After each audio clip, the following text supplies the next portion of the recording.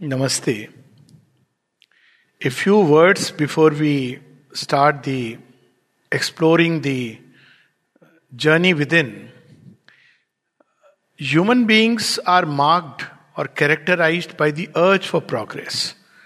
It's almost like, quite unlike animals, we are explorers, we are wanderers right from the days that humanity has been born. We are seekers. We raise questions and try to find answers. And in the whole process, we always try to go beyond the limits that have been formed for us by nature. So this is what characterizes us humans. Now this trying to go beyond the boundaries and progress has taken two forms. One is outward, where we try to understand the phenomenal world, dig deeper into it, go further and further, in search of what lies behind all this surface phenomena that floats right in front of our eyes. And we have reached a point where we can almost say that what we see, we hear, we touch, we smell, we feel, we think, all of it. Is it real or is it an illusion? Is it a play of atoms floating in space which create the sense of a personality? Or is there a substantial reality behind all this phenomenal consciousness? Of course, the average person doesn't bother about it. He is comfortable with the phenomena and dealing with it. That's the practical kind of humanity. But more and more we realize that even from the purely practical point of view, it is not enough if we really remain on the surfaces of life. If we deal with phenomenon as if that alone was real, if we deal with phenomenon like that, we find ourselves severely handicapped at several levels and in many, many ways. So even from the most pragmatic point of view, man must search if there is something deeper, if there is something stable, if there is something permanent. It doesn't matter what we call, what name we give it. And in this process, science has taken a route where it goes further, or rather material science, where it digs deeper and deeper and tries to understand what lies behind the phenomenon. But there is another approach which has been known since ancient times, and that approach is going within, because we are available to ourselves. It's not easy to go deeper into the phenomena. Now we have the tools. People have taken millenniums to study, understand, categorize, go deeper. Now, with new tools, one tries to go deeper and deeper. But the other way is to go within. And when we go behind the phenomenal being that we know as ourselves, we enter into subjective spaces. See, that is a interesting way of approaching life. Normally we look at the world and we try to understand it objectively, but there is a whole subjective world. To take an example, when we turn within and study the states of consciousness, we realize that, there are, in one particular day, we just take a day, from morning till night, we go through several states of consciousness. We may wake up and say, I am feeling fresh. Whatever it means, try defining it. Or I am feeling very enthusiastic. And then day passes and then we go through hunger and anger and happiness and sorrow and countless states. States when we are very quiet, states when we are excited and agitated. And yet this moves within a certain circle.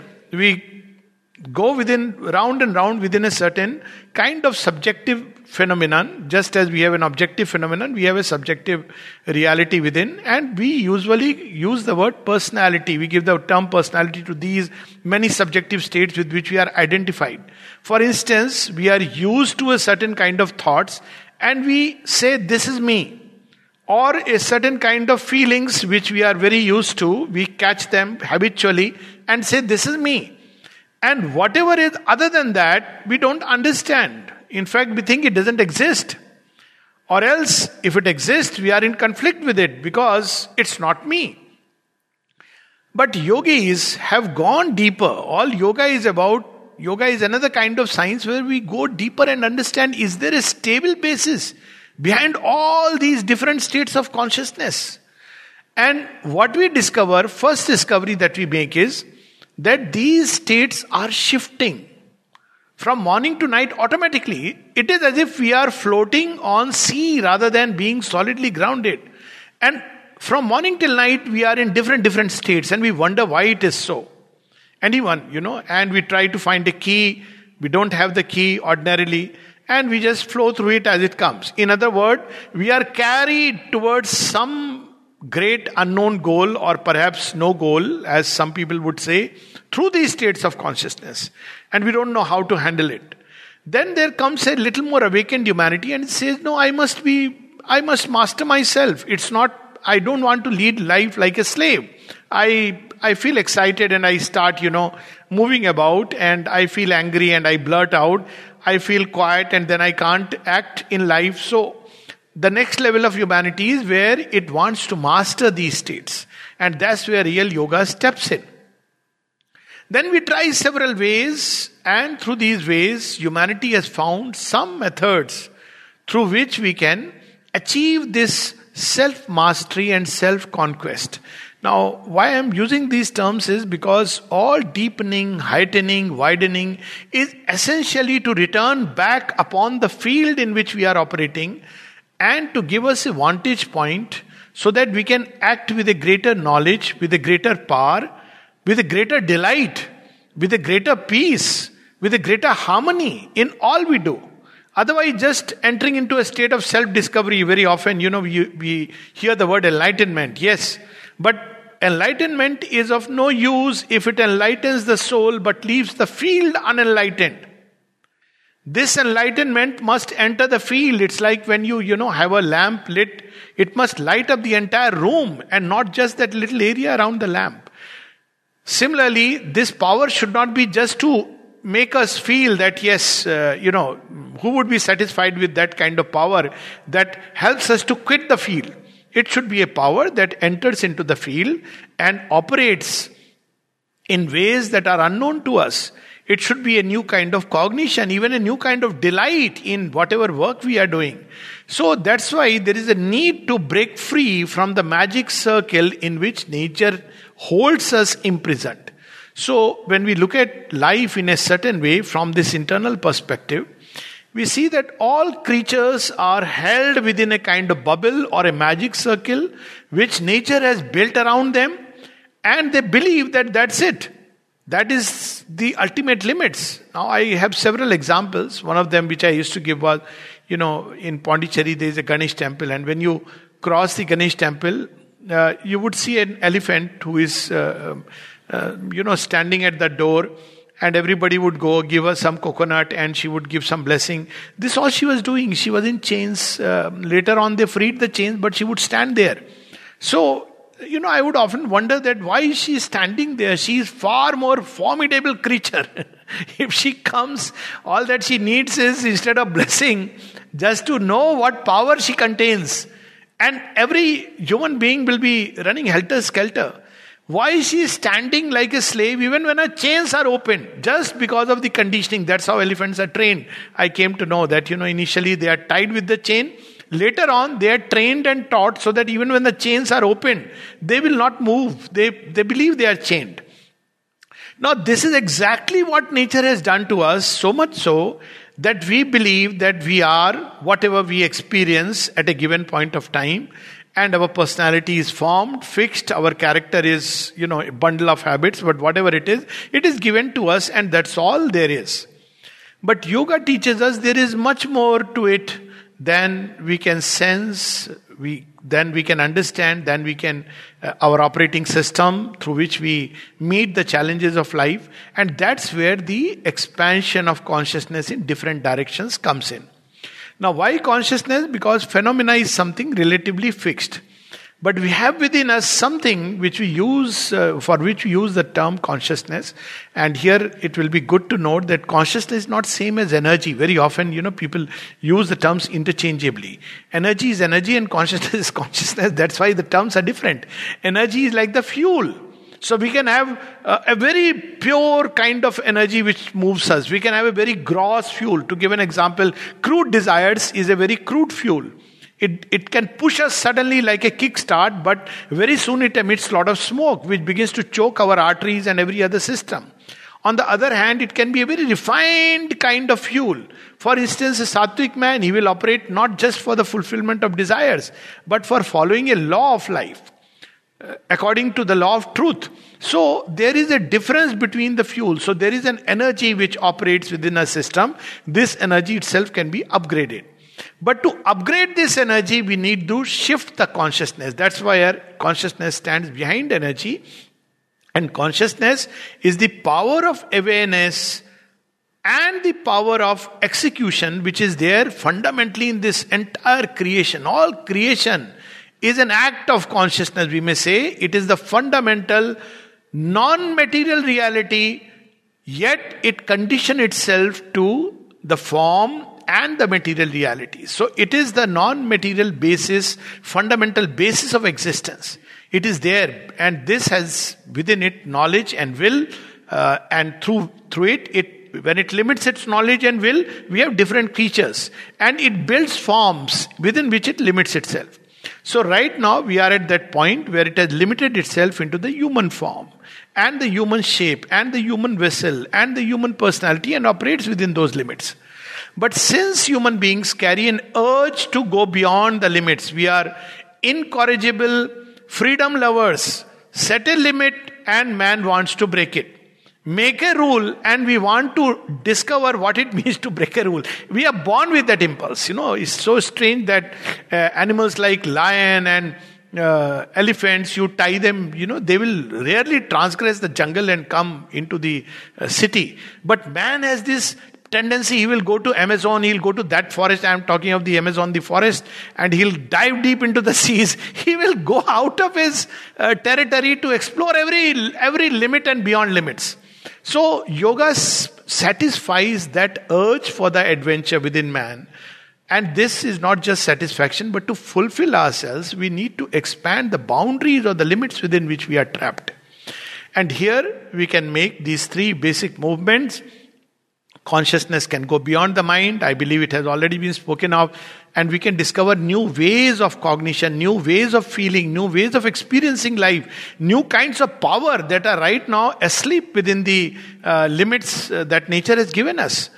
Or it can expand and become wide, and me and mine, which is trapped within the little sense of a name and a surname, can expand and include other creatures, not only human beings, plants, animals, further into earth, and it can expand further where it can say, as Sri Aurobindo says in one of his poems, that I have wrapped the wide world in my wider self, and London and Tokyo and Paris, my spirits seeing are.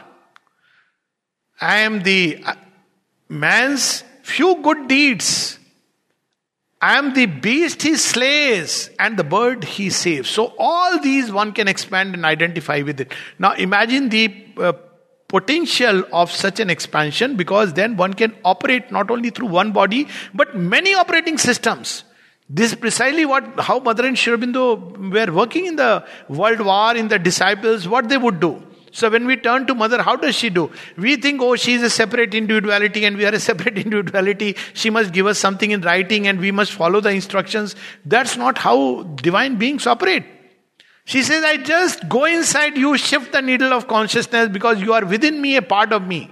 So when we begin to identify with her, she begins to change us even when we are asleep, even when we are not aware. So this is the potential that man has. And the third movement of which we will speak today is to go deeper and deeper. Now why this going deeper and deeper is concerned is, again, when we look at the body, we understand that this body is ever changing from dawn to dusk. Why speak of birth to death? And it's constantly moving towards something which appears to us as the end of our journey. So is there something more than the body, beyond the body? And then we discover that yes, there is something which we call as a personality. Now this personality itself is largely a construct. It's a construct which partly we are born with certain things we pick up from home, then our parents and elders and education and society. So there is a construct, religious constructs, belief systems, and we automatically pick them up and we say, this is me. But is that the only me, or is there something still deeper? We discover that even that is an illusion. There is an illusion of personality. So when we go deeper and deeper to search, who is this me? Is there a stable, permanent me behind all these changing appearances? My thoughts change from morning to night. My feelings change from morning to night. As I said, different states of consciousness crowd one upon another. Is there a master key to all this? Or am I a helpless victim? Or is there an I at all? So this is how the search can start. It can start in 3 different ways. One is the search for truth, the reality behind all appearances, the stable enduring basis, doesn't matter what we call. So this is usually how an intellectual search starts, by reflection, by contemplation, by looking at life, looking at ourselves, by becoming a witness to our own being. And then we begin to wonder, who is this who is watching the thoughts? You see, it's a very interesting discovery. We say, I was thinking this. So who is this I who was thinking, who was watching the thoughts? Or I felt like this. So even during the feeling, there is something which can separate. It's like in a dream. Who was the dreamer? Who was seeing the dream? So this way, when we reflect and when we go deeper and deeper, intellectually so to say, we discover the true I within, an indestructible element which, which does not perish. We arrive at that stable bedrock from where all this whole thing is proceeding, and who is the master of this house. So this one way, the becoming the witness. The second way, which we can do while being in life, is through works, and this is something very interesting. Now, why are we not able to go within? Very often, people are taught methods of concentration and meditation. In fact, part of that intellectual process is concentration and meditation. We pick up an idea, for instance, who am I? And we concentrate upon it, or more positively, I am that. And we concentrate upon that. But it's very difficult. So the reason is because we are tied to the surfaces. We are tied all the time through to the phenomenon, and through all the senses, consciousness is pouring outside. And nature has played a game that right from childhood it ties us to certain posts. So it ties us to, immediate caregivers, parents. Now if we really look at life, it's very interesting that each of these persons to whom our consciousness is tied actually is nothing else but the representation of something which, we can use the word divine. Parents, the nourisher, the nurturer, friend, somebody who can listen, understand, beloved, husband, wife, somebody who will perennially walk with us on the pathways of life, even child, the offspring born out of us as something new. Now, actually, because we are not yet ready for that, glory and greatness, it ties us to these little packages which represent it. And so long as we are satisfied with these appearances, nature plays the old game. Old game means we remain tied to the surfaces, and we are happy or we are sad, and we say that we can do nothing about it. And the mother uses, her last conversation where she says, most of us like prisoners. So we are tied to these surfaces as prisoners, and nature continues to play this game ad infinitum, ad nauseam. But a time comes when we say we don't want to play this game in this way. We don't even know the terms of the game. Who is playing the game with us? It's a cruel joke if you look at it like this, that everything is wonderful and tomorrow it crashes. So this also serves as a catalyst to tell us, no, I want to know the rules of the game. I want to know who has initiated the game. Am I a stakeholder? Am I a conscious participant? And that's when we start searching for something through the mystic path. Now, mysticism doesn't go in the intellectual way. It takes another approach. It says there is a mystic feeling or an intuition that there is God, that there is a being. I'm right now not going into the discussion of whether God is a being or not. He is both and more, to say the least. And logically we can talk about it. But it has the mystical feeling and intuition that there is God. And even this intuition can pinpoint it that He is in the heart. Ask any human being that, tell us about yourself.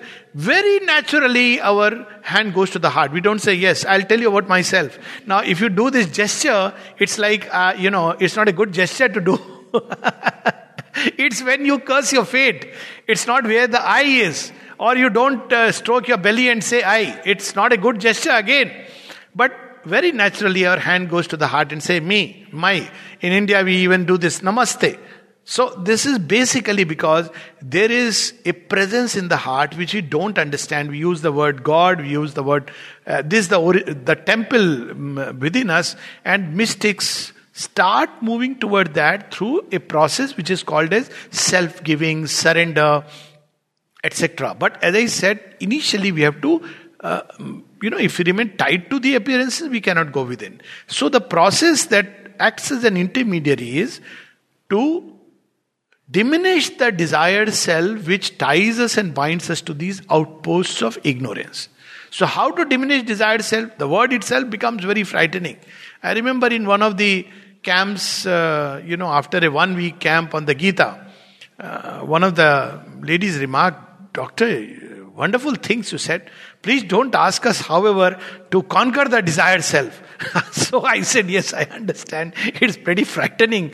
But we have a choice to make. Either we remain tied to that or we discover something greater than desire. Oh, there is something greater than desire. Yes.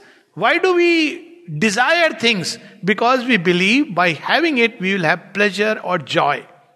But what if we have a self-existent delight?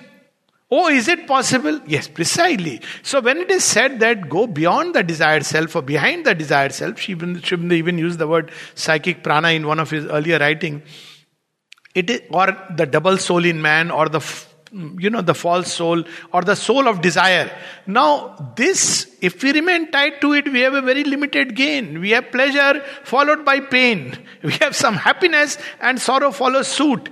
This is a grace actually, because otherwise we'll forever remain tied. So nature has made this old contract. We have signed the contract form.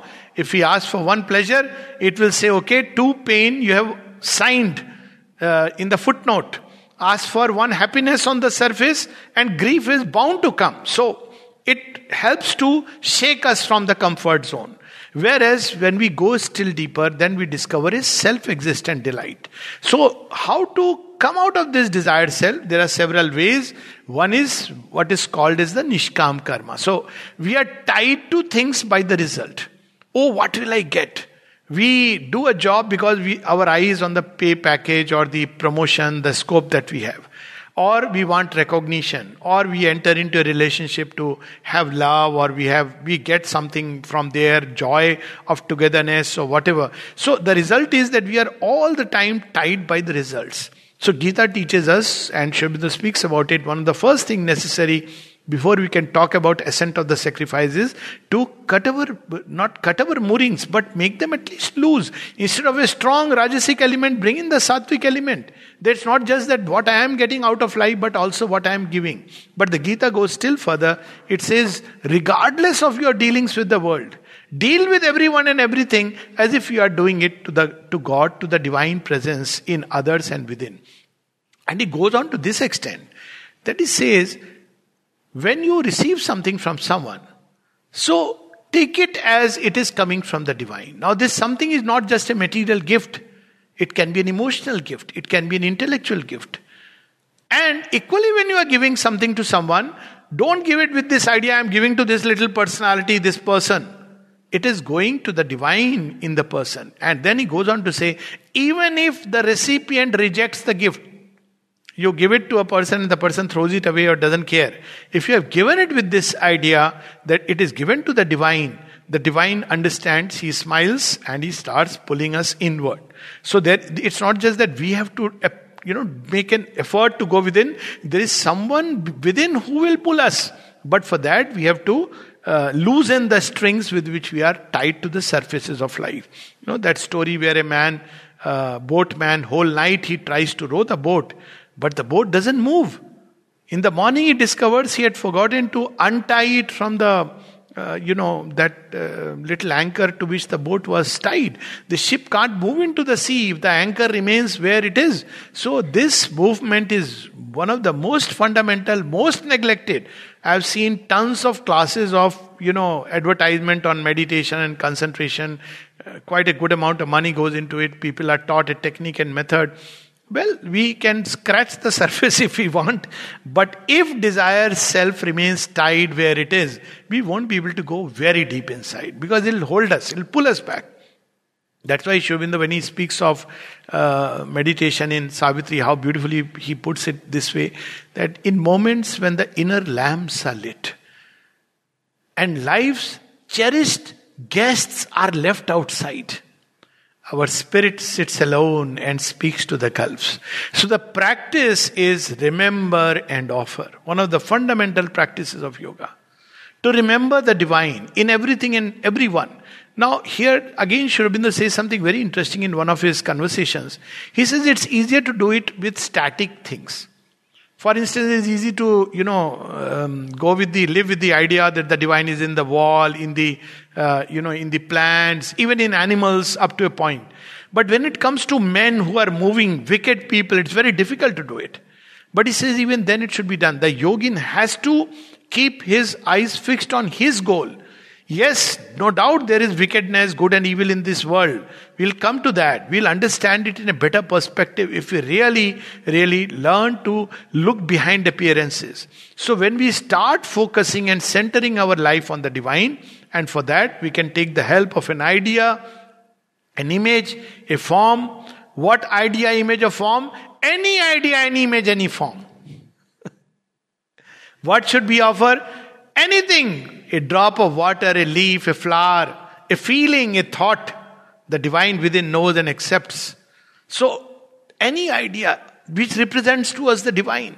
We may use the word God, we may use the word thou, we may use the word supreme, Lord, doesn't matter. I was so happy and touched when I read in one of Mother's conversations. He says, for a long time, the mantras he used. Now imagine the moment we use the word mantra, all our ears on Sanskrit, something will come.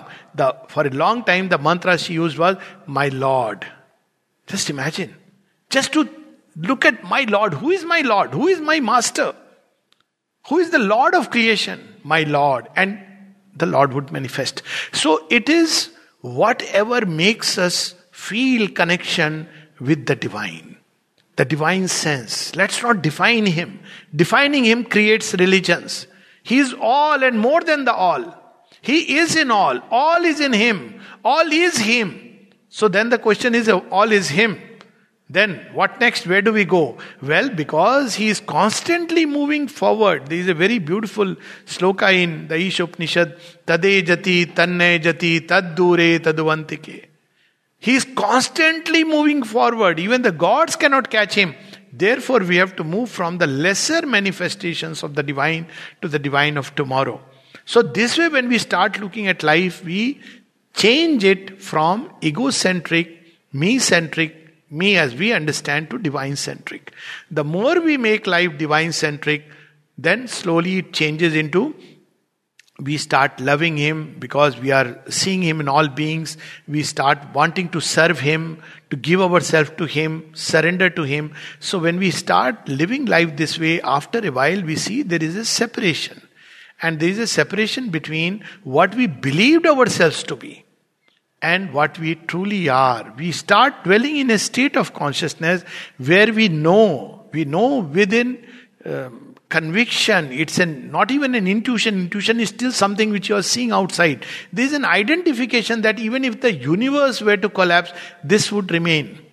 Now, the moment we realize it, life is beautiful, because then the field of nature, of course, the yogin in integral yoga will enter into the field of nature, but now with a new identity.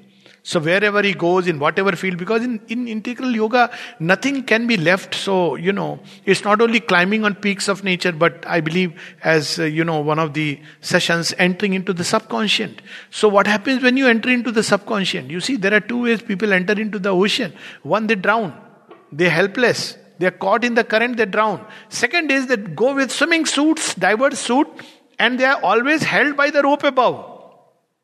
So when you go down and you see a shark and you feel this danger, all that you need to do is to do this little, some kind of signal, and you are pulled up.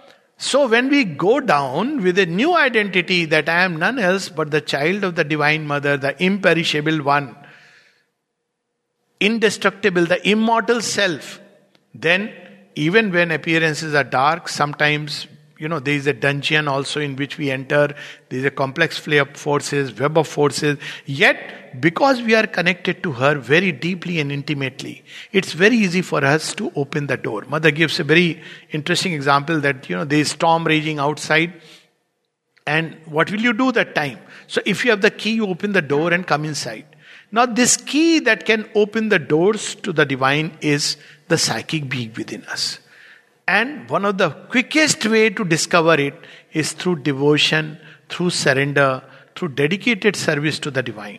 So the moment we use the word devotion, the prayer, the human mind, we are all same. Why should we pray? Well, even at human level, we see that there is at least some kind of a evolutionary hierarchy. Fundamentally, we are all same. But it's not only to humanity. Even animals, plant life, we can say fundamentally everything is same. But in manifestation, there is a hierarchy. So there is a greater possibility, our own greater self. And when we love, we have this unique capacity within us to love. Now we begin to become in the image of someone we love. It is known that when two people live close together in close contact, even if they fight, they begin to become, even the physical beings begin to resemble each other. So basically, it's when we love someone, when we worship. Sri Aurobindo has that beautiful line in Savitri where he says, for worship lifts the worshipper. He is lying in the dust. So what is the gesture? When you prostrate at the feet of God. So what happens next? You have done your bit. The next is he leans down and holds us and lifts us. So this is the gesture. So worship, devotion, surrender. What is this surrender? Surrender is to start with this, that my life belongs to you. And whatever may happen with it, you are the one who is responsible. We carry the burden of responsibility. Because we have this strong idea that we are the one who are controlling life, manipulating life. But when we come to the divine and say, well, I'm yours, and take me and carry me, you are the master of my destiny, well, he will take us. It doesn't mean life will be simple and easy. Arjuna had surrendered to Krishna and he had to go through the Kurukshetra. But because he surrendered to Krishna, we go through all these appearances. This is what is called as the sunlit path. But eventually we come out unscathed. As if there is a protecting hand which surrounds us. So through this love for God, through this surrender, through this self-giving, and then we surrender not only that, first surrender that my life is yours. It should come from within to start with. But also, this surrender should go into detail. Some people say, well, I can't change because, I am anger prone. So what to do? Somebody says something and I get angry. Yes, well, to start with, I may be anger prone, but there is a much greater strength than mine, much greater power that can change this anger prone beast within me to a vehicle or a vahana of God. So basically, when we offer that movement, what is this offering? Ma, I am prone to anger. Ma, I am pricked by the heat of lust. Ma, I am problem of greed. Ma, I have difficulty of all these thoughts swirling in my head. Once we have formed the connection, I offer it with a will to change. And we will see the magic. It's magical. There is a very beautiful, powerful line in Savitri. It has to be experienced to be believed. A prayer, then suddenly a magic leverage is caught. A prayer, a master act, a king idea can link man's strength to the transcendent force. Then miracle is made a common rule. A lonely thought becomes omnipotent. One mighty deed can change the course of things. So all that is needed is to grow in that consciousness and sincerely aspire. See, there are two ways we can relate with God. One is, I'll not budge an inch, I'll remain what I am. You fulfill my house, fill it with all the gadgets and things that I want. Well, if we want to play that role, God will play. He plays according to... See, it's interesting that actually He plays according to the rules we set for Him. And those rules are nothing else but our faith. So we set the rule for him that look, we have to do everything. But whenever I'm in crisis, you must come and intervene. He says, okay, fine, I'll do that. Or we may play by the rules that your job, we give a job description to God. Your job is that, well, you must satisfy and fulfill all my desires. You say, okay, artharthi. So he will do that. Or we will say, you are no good. You are just a witness. Everything man must achieve by his own effort. He will say, okay, I'll become the eternal witness. Vast, impersonal void.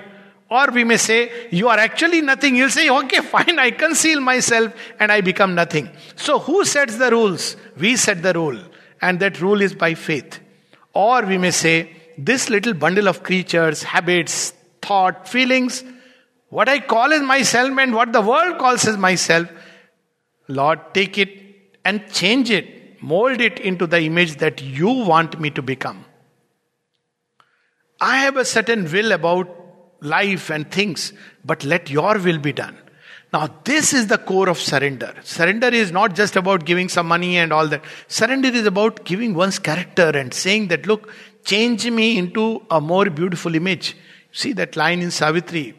A mutual debt binds man to the supreme. His nature we must put on as he put ours. His human portion we must grow divine.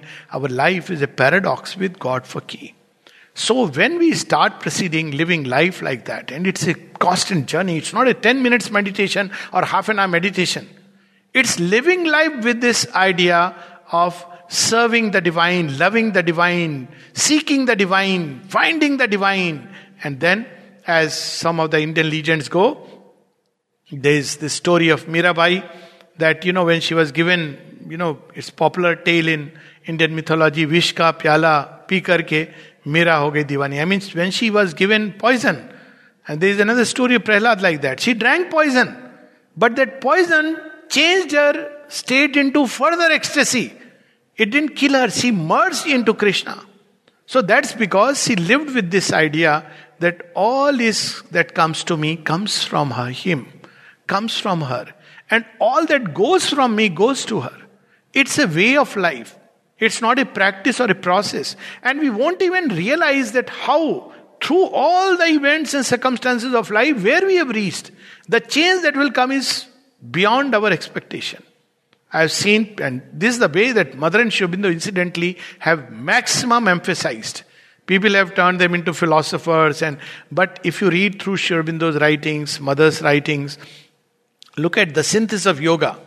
Even those writings which have come before, the Mother's final arrival. Look at Sri Aurobindo's writing. Starts with yoga of divine works, where it's all about dedicated, dedication to the eternal, dedication to the divine, consecration in works, surrender in works, sacrifice to the divine within. Then comes the yoga of knowledge, integral knowledge. And it crowns with the yoga of divine love, where in all relations, in everything, we become, as it is said in the Gita, mad bhavam mad gata. Full of him, full of her. And when that happens, life assumes a different note, life changes. Or let me put it, life begins, because we live like prisoners. There is a third method also which sometimes works. And that method is the love for humanity. The Mother speaks of it in one of her early writings. She says there are people who are deeply moved by compassion. They look at humanity and its suffering. Basically, in all these methods, we are stepping out of a little shell, ego identity. Yoga of knowledge, I must find that which is deeper than my little ephemeral self. Yoga of love, it's the ultimate. Forget me, just the divine. And the yoga of love for humanity, it's not about me that I am living. I am living to serve those human beings who need help.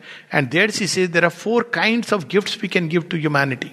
Material gifts, intellectual gifts, spiritual gifts, and integral gifts. So through whatever means, when we look at suffering humanity, we want to assuage it. It's a great compassion, and the automatically consciousness widens, deepens. We go within because the ego cannot connect like that. The moment we enter into the ego, it's all about living for one's selfish ends. But the moment we have something larger, then automatically the soul steps out.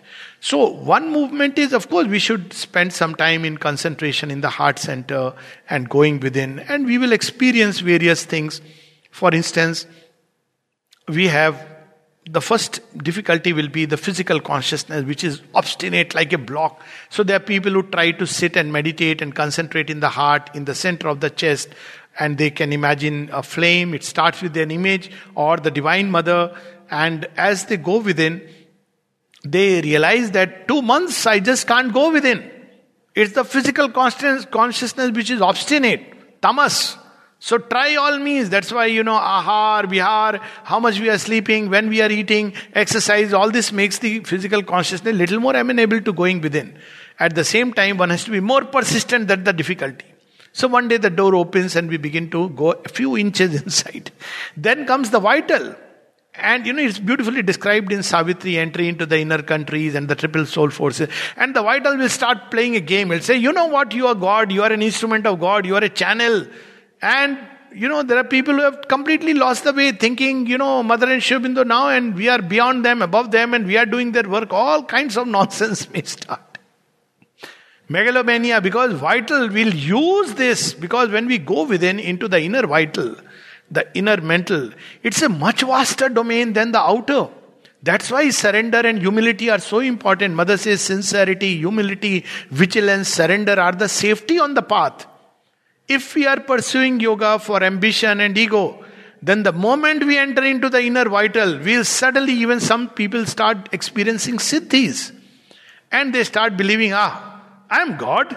Now, when you are God, God says, okay, you want to play this way. And the man who started his journey to discover God ends up discovering him through the path of the Asura.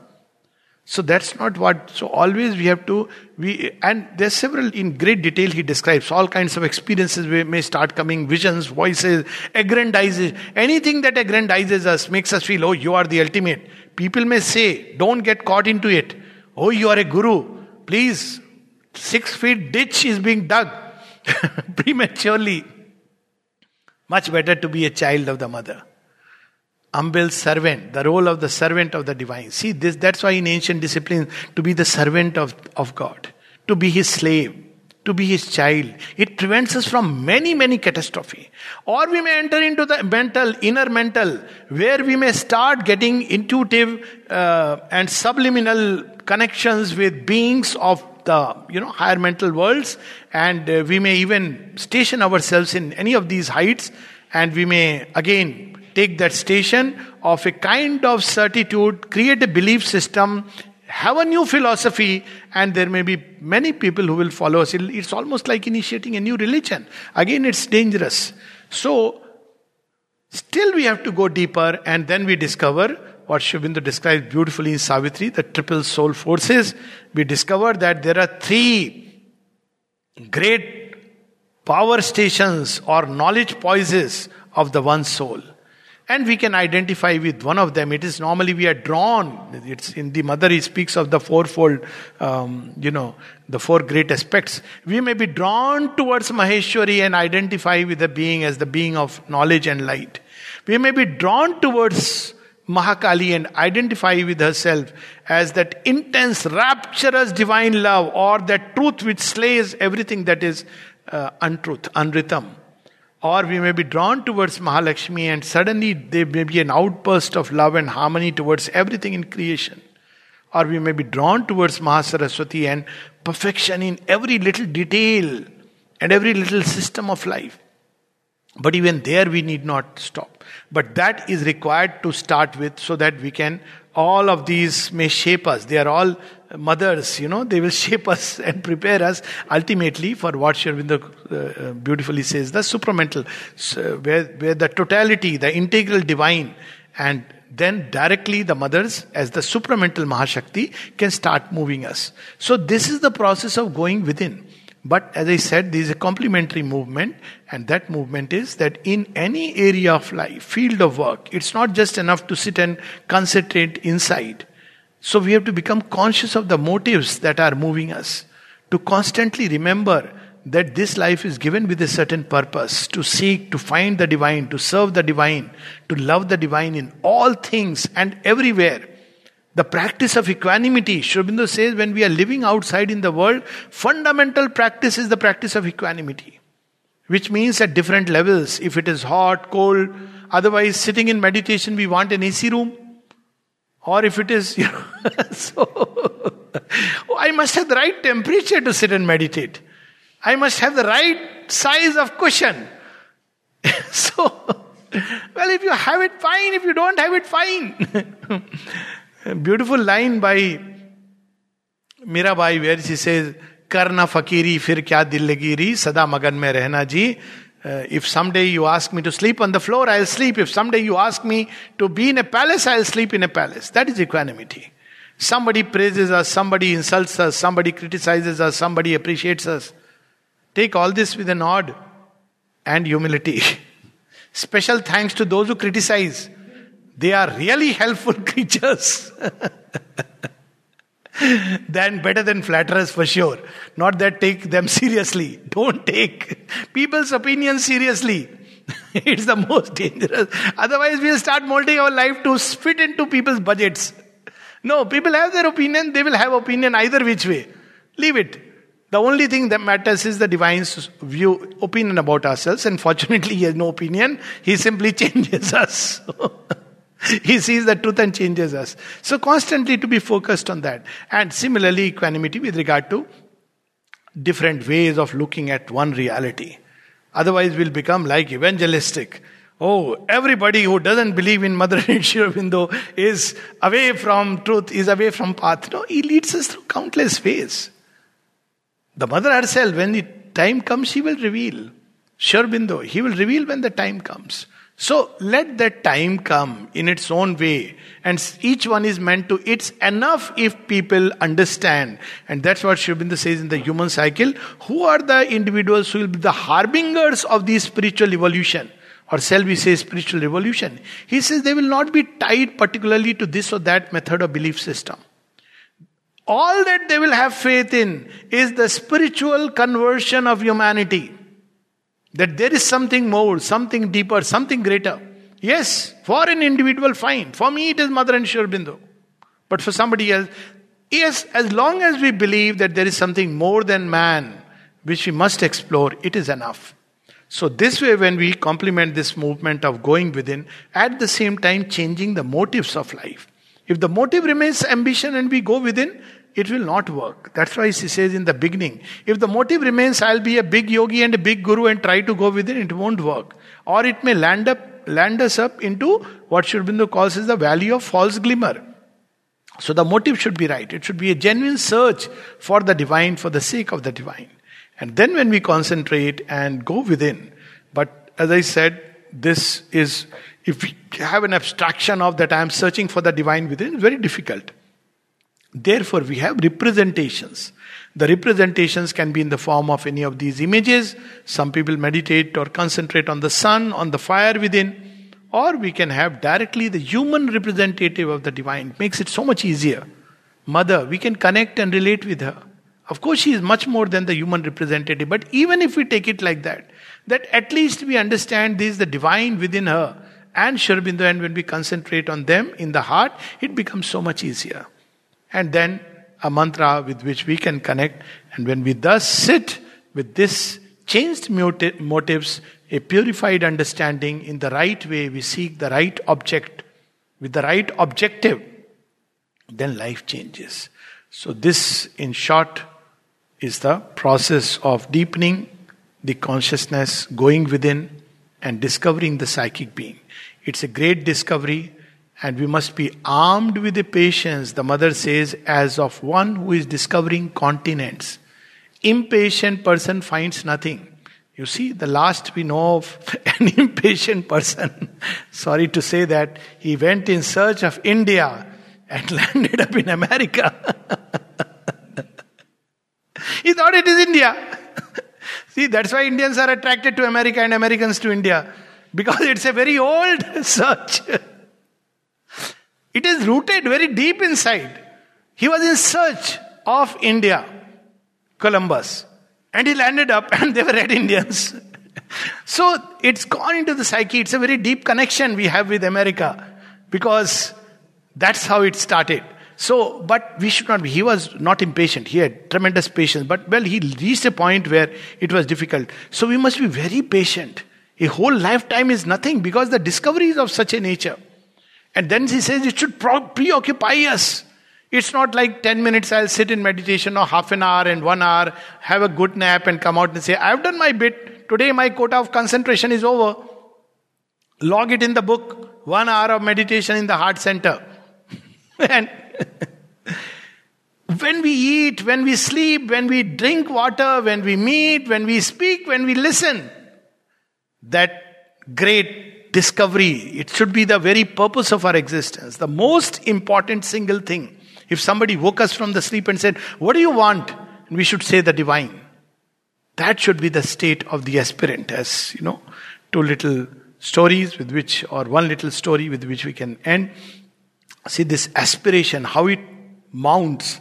It may not start like this, but slowly it builds up. Every little effort.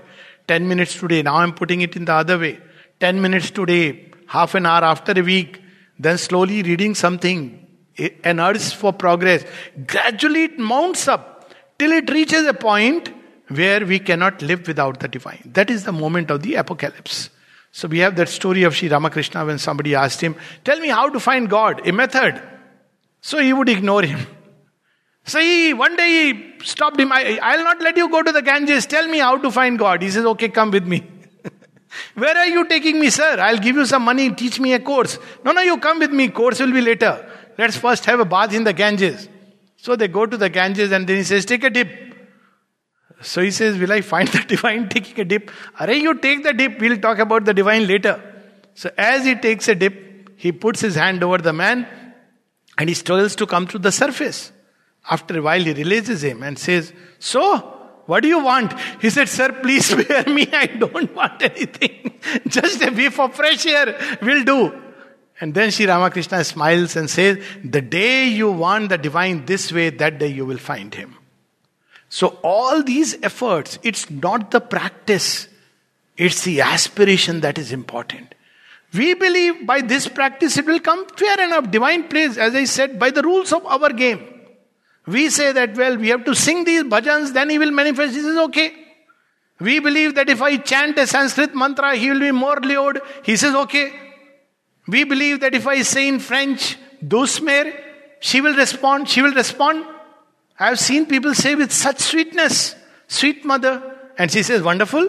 That's what I am. We just say ma and she'll respond. So he plays according to the rules of the game. So let's make very simple rules, not complicated rules. And the simplest rule is method, practice, everything is fine. Most important is to aspire and seek for the divine. And if that is there, and we will see intuitively that the seat of aspiration in the heart, nobody has to tell us this. Automatically when we think of the divine, aspire, try thinking from here, cerebrum, and see what happens. It will enter into a maze. Eventually you will want to come out of this maze and enter into a vastness. But the moment we say divine, the aspiration, the flame is in the heart. To seek him here where he is, and to seek him with all the ardor that is at our command. To seek him in day and night, in people, in activities, in rest, in meditation, and everything and everywhere is the great royal road to finding the divine within us. And deepening the consciousness happens automatically as a result of this seeking, because the one whom we are seeking is also seeking us. So when we seek the divine, he says, good, here I pull you. So all efforts we may put, but ultimately it is grace. And what we call as the psychic being is the condensation of that grace and love. So that's why it has a direct link. The sign that we are drawing near to the psychic is this constant love for the divine, this urge to give oneself to the divine. No other part can do it. The mind will think, oh, give me a proof that God exists, then I will give. And God will say, okay, fine, read all the books. He will play by the rules of our game. The vital will say, you fulfill my desires, then I will seek you. Okay, fine. The physical will say, I don't know about God. I am born in a certain family. They say, this is God and I believe this is God. But the real self-giving, that urge to give oneself to the divine and to seek the divine, knowing intuitively the sense of the divine presence, having that complete, unreserved surrender and faith in the divine, that is something which is natural and native to the psyche. So when that begins to happen, we are filled with gratitude, we are filled with constant aspiration to serve and give ourselves. We are filled with a self-existent peace and delight, which no possession of an object and fulfillment of desire can give us. Then we will know that we are at the right doors. One more step and all is sky and God. Thank you.